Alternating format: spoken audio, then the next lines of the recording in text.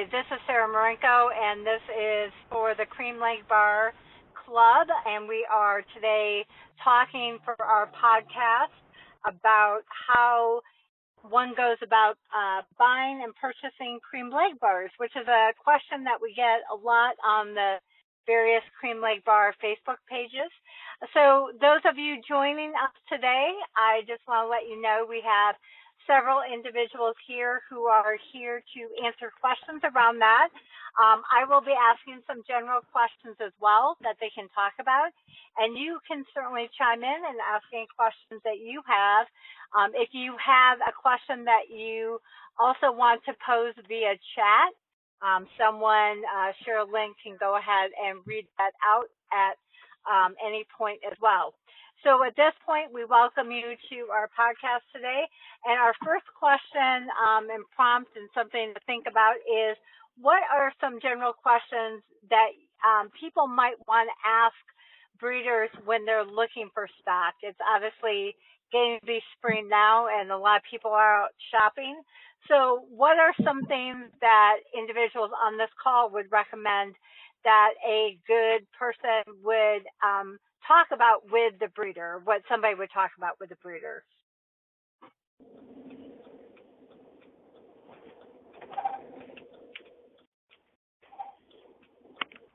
This is Jane. I'll just jump in there and say I would want to ask if their stock is healthy. When's the last time they've had a problem? What kind of problems they might have had? And that's sort of informed by I'm in a quarantine area in California, and we actually cannot ship in or out right now or even move birds around. So I think it's important to know that you're getting healthy stock. Agreed, Jane. And I do think that it's unfortunate how often I see on Facebook that someone has a bird shipped to them or chicks shipped to them, and they don't appear healthy. They die within several days of people receiving them. And so I think it is important to ask that question to avoid some ultimate disappointment. Any other thoughts there? Yeah. This is Cheryl, and I can tell you questions I kind of get asked. People do ask me about the temperament of my birds. Some cream leg bars are a little flaky and flighty, and of course, roosters can be real jerks. So I know for me personally, I want good dispositions. I like calm, steady birds. I'm getting into leghorns, and compared to my leg bars, oh my gosh, night and day. So I do get those kind of questions about temperaments. You also, how well do these birds go into other flocks, so to speak. I had a Wyandotte that was just mean to everybody. And so she actually stroked out in the Texas heat chasing another bird. So I laughed and got rid of her. But I like the fact that leg bars, as a general rule, are not bossy and dominant, but they hold their own to the point where they're not weak and get picked on. They're really nice flock birds. Those are some great points, Sherilyn. And we do get that also on the Facebook page a lot, is how do you deal with cockerels or cockbirds that are aggressive. And I think that most of us are pretty lucky that cream leg bars don't tend to be that way, even though they can offer protection within the flock, but they don't tend to be as human aggressive as some of the other breeds. But it is also a personality trait that we knew that if you don't pay attention to it, you can actually breed it into your birds if you don't keep close about the ones that you already have in your breeding. So it is important that you ask breeders about whether or not they have had aggressive males or females in their flock. Yeah. This is Jane. Just to add to that, I have breeding stock that's separated, but I also have cream leg bars mixed in with the general population, like fairly large groups, and they do quite well. I have one group that's got 3 large males that are Marans mixes and 3 cream leg bar roosters with So that's 6 roosters with a bunch of hens, and everybody does fine. They have a pecking order, but nobody's beat up. They look really nice, and the hens are, well watched when they're out foraging. So I do think they merge well with other breeds. And the hens in that flock, some are cream leg bars that I'm not using for breeding, and then there's a lot of other varieties in that flock. So I do think they merge well. Yeah, this is Alyssa. To add on to that, I have had a number of roosters that were not cream leg bars and also cream leg bar roosters. And I have had some jerks of roosters. None of them have been cream leg bars. So I've actually been impressed with the disposition so far of the cream leg bar. I did have one male that developed some aggressive problems, and it turned out it was during a period of time when I was having predator problems in the flock, and he had been attacked. I originally had thought he was attacked by another rooster, but in retrospect, I had a great horned owl that was coming in and trying to nab some of the birds that were roosting in a specific tree. And this little guy, the wound he got, I believe, was actually from a great horned owl. And I think that changed his personality because he almost got eaten. And I ended up removing him and getting rid of him. But I think that occasionally you'll have a problem, but that was not an inherent disposition on his part. It was because of an incident that happened with him that changed him to be more aggressive. So there's explanations for these things. The other thing I wanted to do is to circle back to what Jane had said before about the health of the flock and what she would look for.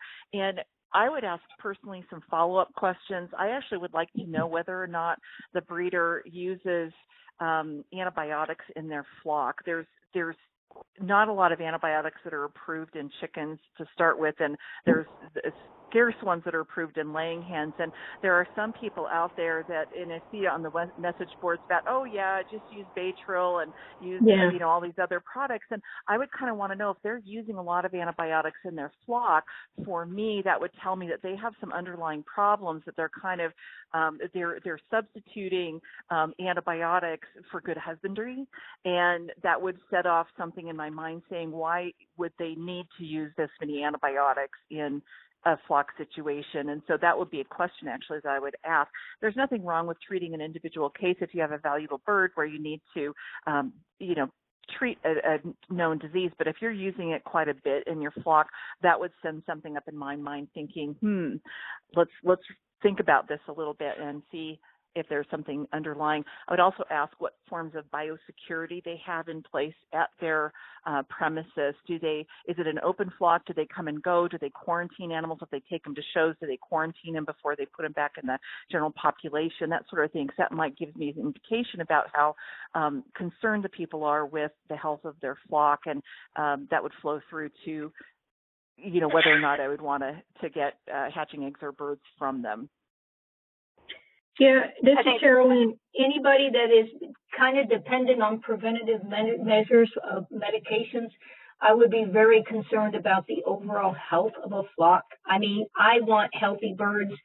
And honestly, I mean, if it's not something where a simple worming will take care of it, I don't want the birds in my flock. I want healthy, resistant birds. And so I tend to look at, anything that tends to get sick is not what I want anywhere around the property, and I usually dispose of it.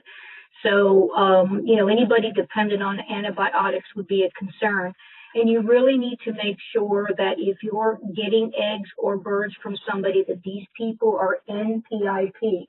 Quoting the number isn't enough. Paperwork needs to happen. Their state needs to be notified whatever it is leaving, and the state receiving needs to know it's coming in. I had a problem with another breeder in Oklahoma that just gave me their number, and we were having problems. They weren't keeping up with paperwork, and then come to find out, they were kind of on the edge with their certification. So, if you have a NPIP flock, make sure you know that they are definitely current, and then make sure that that seller provides the proper paperwork with their animals. Yeah, that's a great point, Sherilyn. And it's important also to know for anyone that's buying that you can always verify on the MPI website Correct. by their map who has MPIP and what their status is, if they have been just tested for the minimum PT test, or if they also have AI. Some people might also be tested for MG or MS and microplasmas. All that information is listed on there, and it gives people's information, because unfortunately the other problem, going back to what Sherilyn mentioned, is we are aware that sometimes people list other people's MPIP numbers. That actually happened with my own flock recently. Somebody was using my number, but they can't actually go in. Yeah, they can't go in the database and do anything. And somebody thankfully alerted me on another site. But you can verify that all yourself as a buyer. You can go in there and see when people have been tested, what they've been tested for, and make sure that information is all accurate and up to date. Correct. Good. Anybody on the call, general membership, that had other questions in that area about what you might ask, a general question you might ask a breeder about their stock? How about egg color? Egg color, we get that a lot. So, Paul, you have experience with that. I'm sure people have asked you about that. What might you say to individuals if they were asking you as a breeder about egg color? If they ask me, oh yeah, but what I've found over 20 years of experience raising Americanas and 4 years previous to that raising Easter eggers, that generally they'll start out laying pretty well blue, and as they lay, and I'm finding the same thing with the leg bars, as they lay, they get lighter in color to the point that they turn white. So I tell people that contact me that specify they want blue eggs, that right up front, that most of those that want blue eggs are really never very satisfied with the birds, especially after they lay for a period of time. But the egg color varies greatly in them, and I'm finding that also in these leg bars. Most all ours that we've started with pretty well started with blue eggs. There's been a couple of them that started with green eggs. And I do realize that where all that's coming from, if we look back in the genetic history of the leg bars with the brown egg-laying barred Plymouth Rock, that's where all that green's coming from. Not that they ever changed it, because I've done a lot of research on the breed. That I know at the beginning they just specified blue eggs and said that later it was accepted for them to be green. Well, I'm going to say from 24 years of actually 25 years of experience, that they were laying some of both to start with. So anyway, I'm trying to get some good blue egg layers to start with to build our flock around, but I know what's laying ahead, so I'm sure that's a question that comes up a bunch. And as I purchase, I use the same one. But I mean, the same question: what are they laying? That's Paul, a good point, Paul, and definitely one that's on the Facebook groups a lot.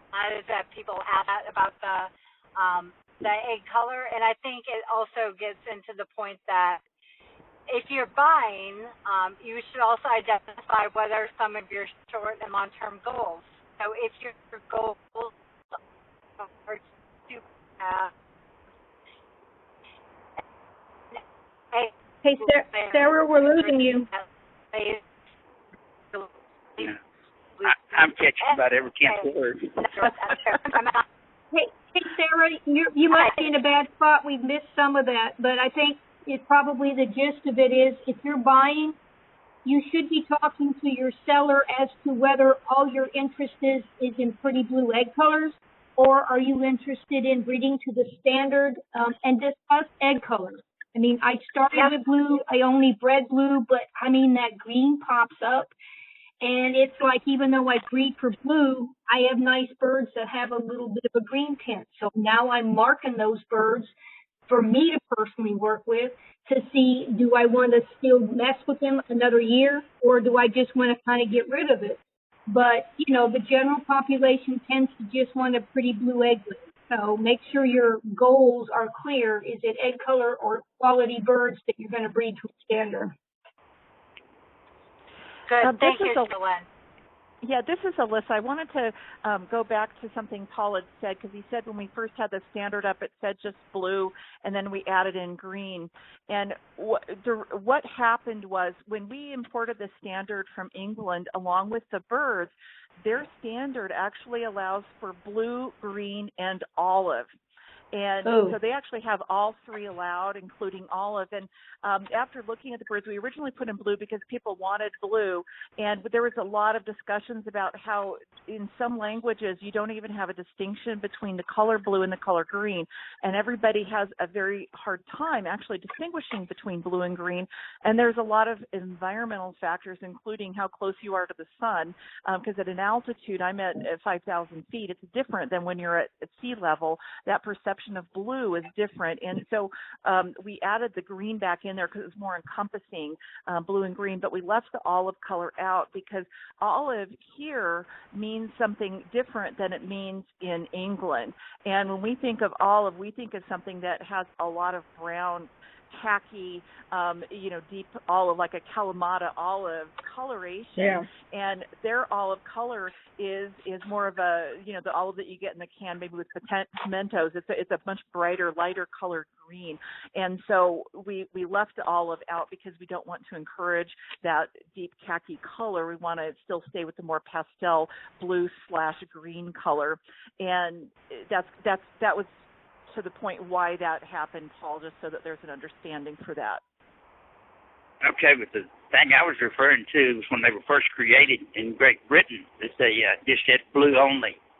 And then I've read on the Facebook pages that later they included green, and they were wondering where on the way they accepted that. And what I was trying to lay was the foundation that it would have been that way from the very beginning with using it was, yeah, It was that way from the very beginning because the original birds that they got from South America had a spectrum of egg colors. But when Punnett labeled the color, he said it was the quote-unquote blue egg gene.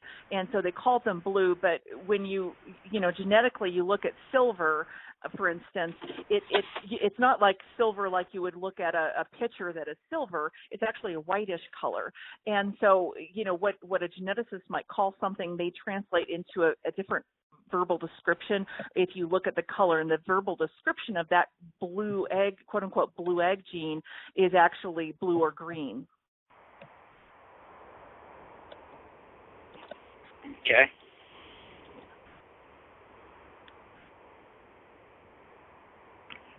This is Jane. Some other elements people might look for are a little, fine-tuned, but you might ask your breeder or look at pictures to see if the birds have nice white earlobes and yellow legs. I find those are really important. I agree with that. And in fact, you might want to broaden that. I would ask a breeder if they breed to the standard of perfection, because some breeders don't. They don't know what the standard of perfection says, and they may not be consciously or conscientiously trying to breed towards the standard of perfection. So that would be a question that I personally would ask. I actually asked Greenfire Farm at one point if they were breeding to the standard of perfection, and their email response back to me was, "We are not the arbiters of the standard." And so I thought that was kind of a curious response from them that basically tells me that they aren't breeding towards the standard, or with that in mind anyway. Yeah.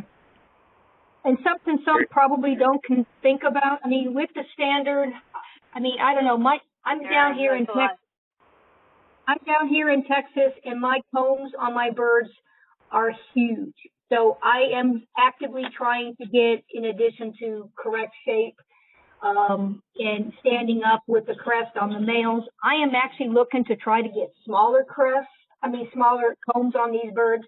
You put my birds up north where there's some crazy winter weather, and, I would be really concerned with them losing some combs.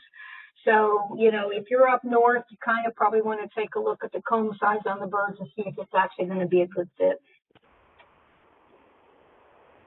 I think that actually gets into another point with asking questions of sellers, is that in addition to finding out what the sellers are seeing in their flock, I think it is important also to ask questions of the seller about what they know about the breed itself and try and flesh out what are their goals, and as well as what their original sources were from their own stock. So it's fine to ask a breeder, where did your stock come from? What lines do you have? Because we do know that certain lines will produce different types of birds. And so asking those types of questions.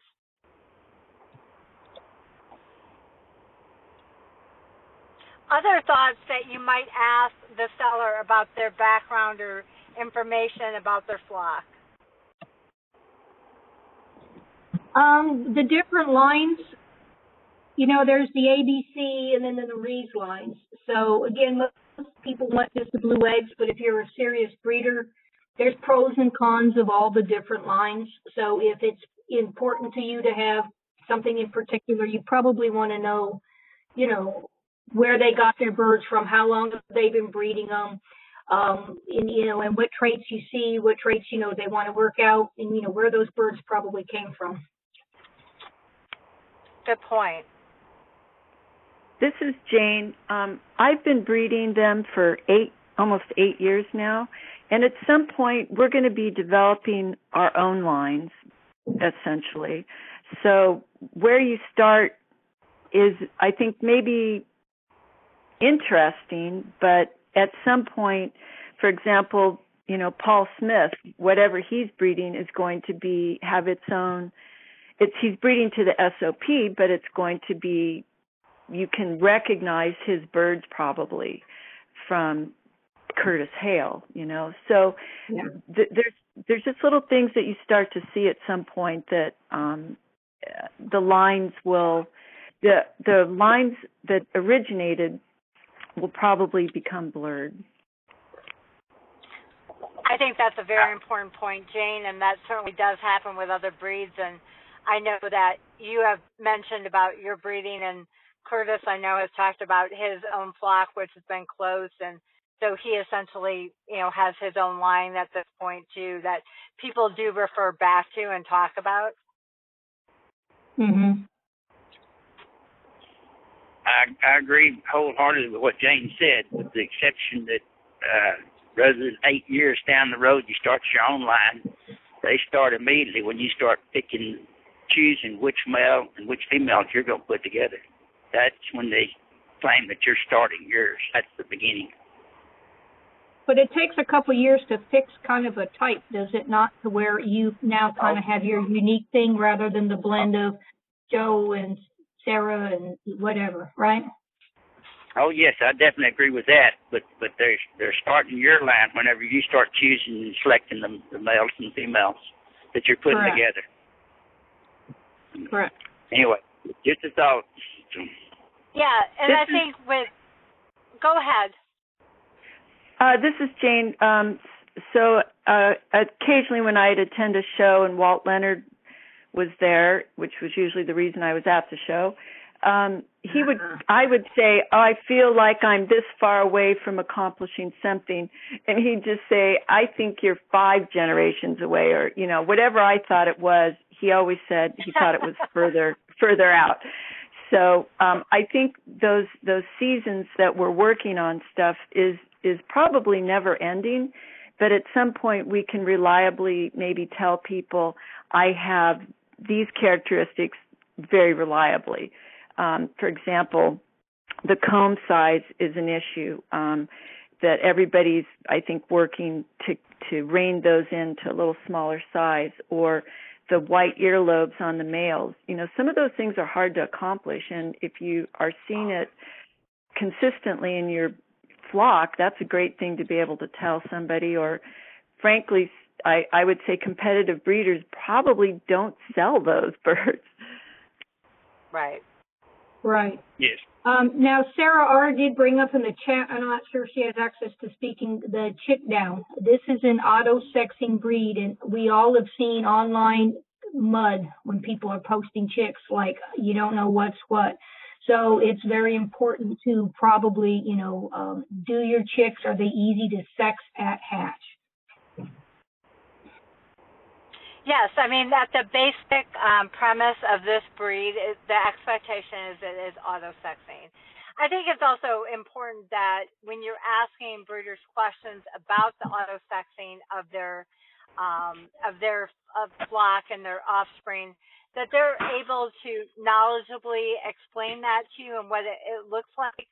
I often am still surprised by how often I see breeders, I guess I would say, explain auto-sexing markings on leg bars that are not always realistic expectations.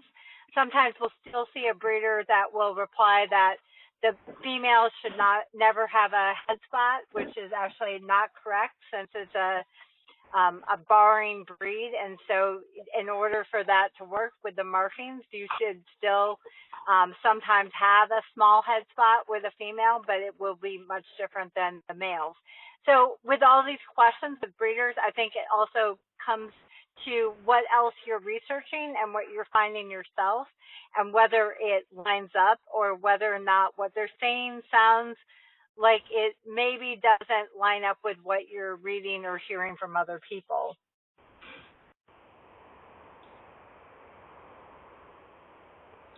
Good. Any other thoughts about that piece, about the seller's background?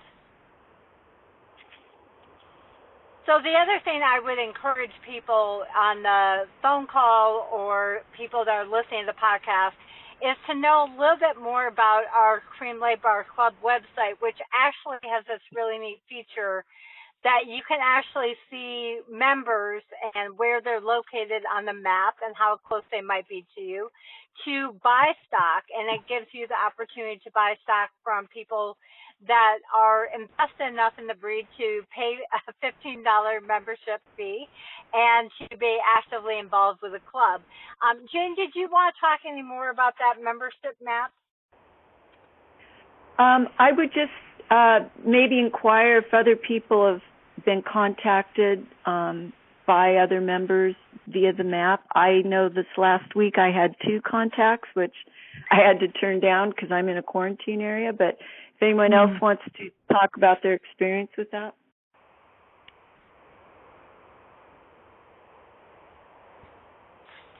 I was contacted through my website by a gentleman in England, of all places, looking for gold leg bars. Not golden creel, but gold leg bars. And that was really weird.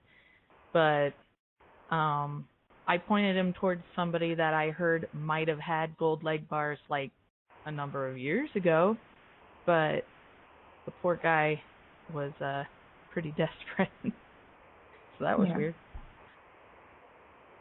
That's interesting. This is Sherilyn. I had some inquiries from, they said that they've seen me listed there in the club directory and, have inquired, and we established some conversations. A lot of what I do, though, is, of course, Facebook. I have a website. There's lots of pictures out there so that